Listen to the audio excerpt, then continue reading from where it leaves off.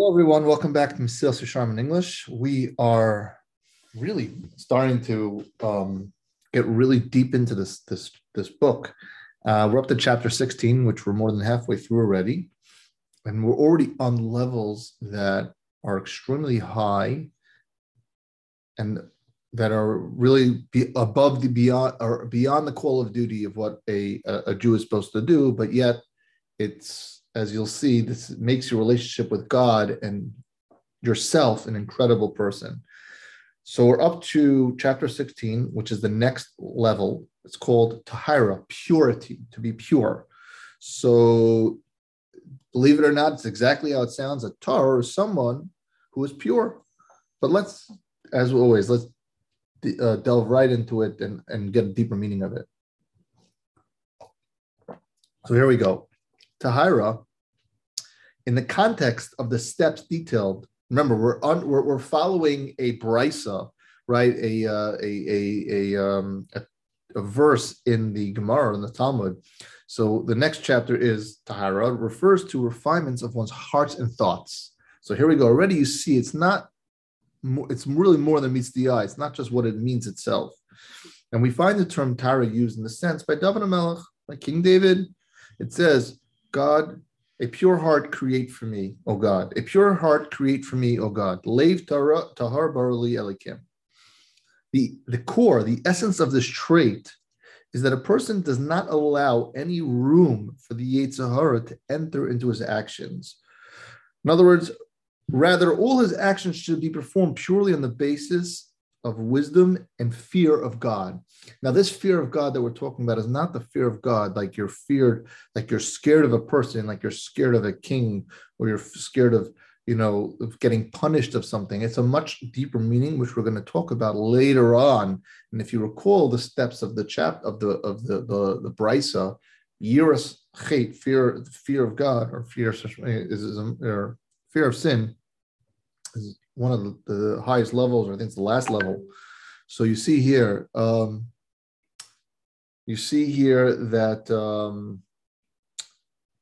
it's extremely high level. So what does that mean? Not any room for the Yetzer Hara. So he's going to really delve into it much more, but to understand that his actions are going to be totally pure. There's no ulterior motive.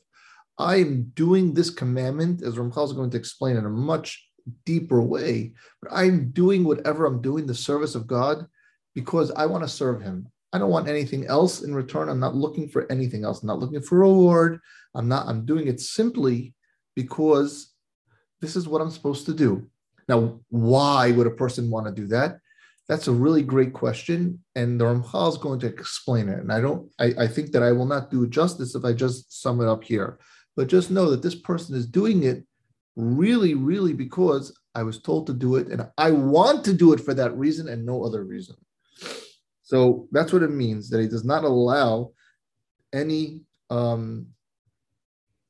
not any basis. Now that means he doesn't do an avera, he doesn't do a sin because he's not afraid to get punished. He doesn't want to do it because he doesn't want to go against the word of God. How can I go against the word? Not because, again, he's punished, not because he's worried about getting punished. He's can I go against the word of God? And he wants to do it because he wants to follow what God says.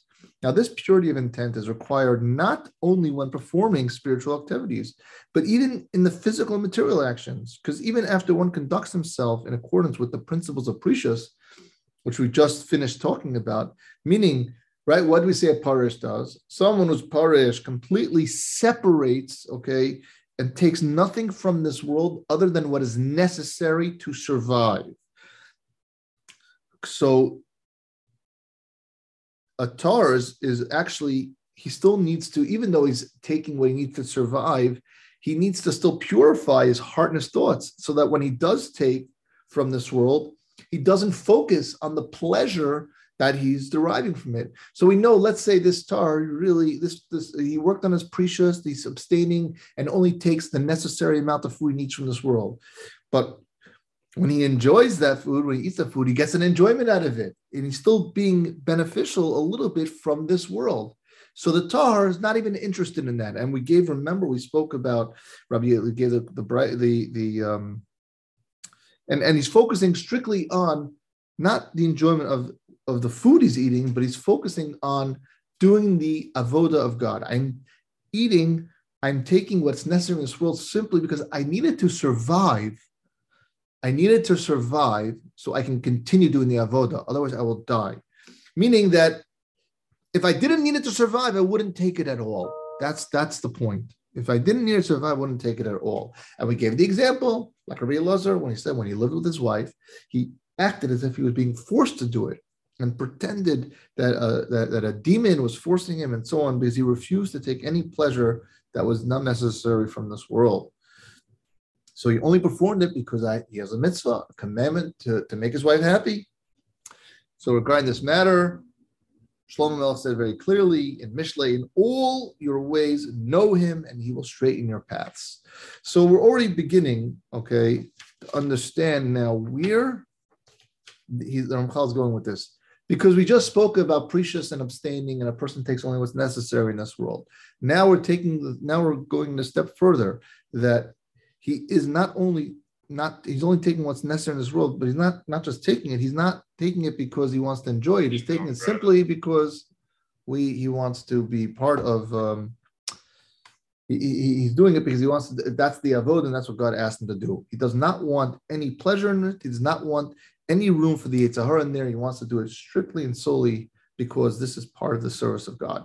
We'll continue more of this concept on the next podcast. But as you can see already, these are really, really high levels, not meant for everyone, only for the people that want to be the Navy SEALs of the Avodah.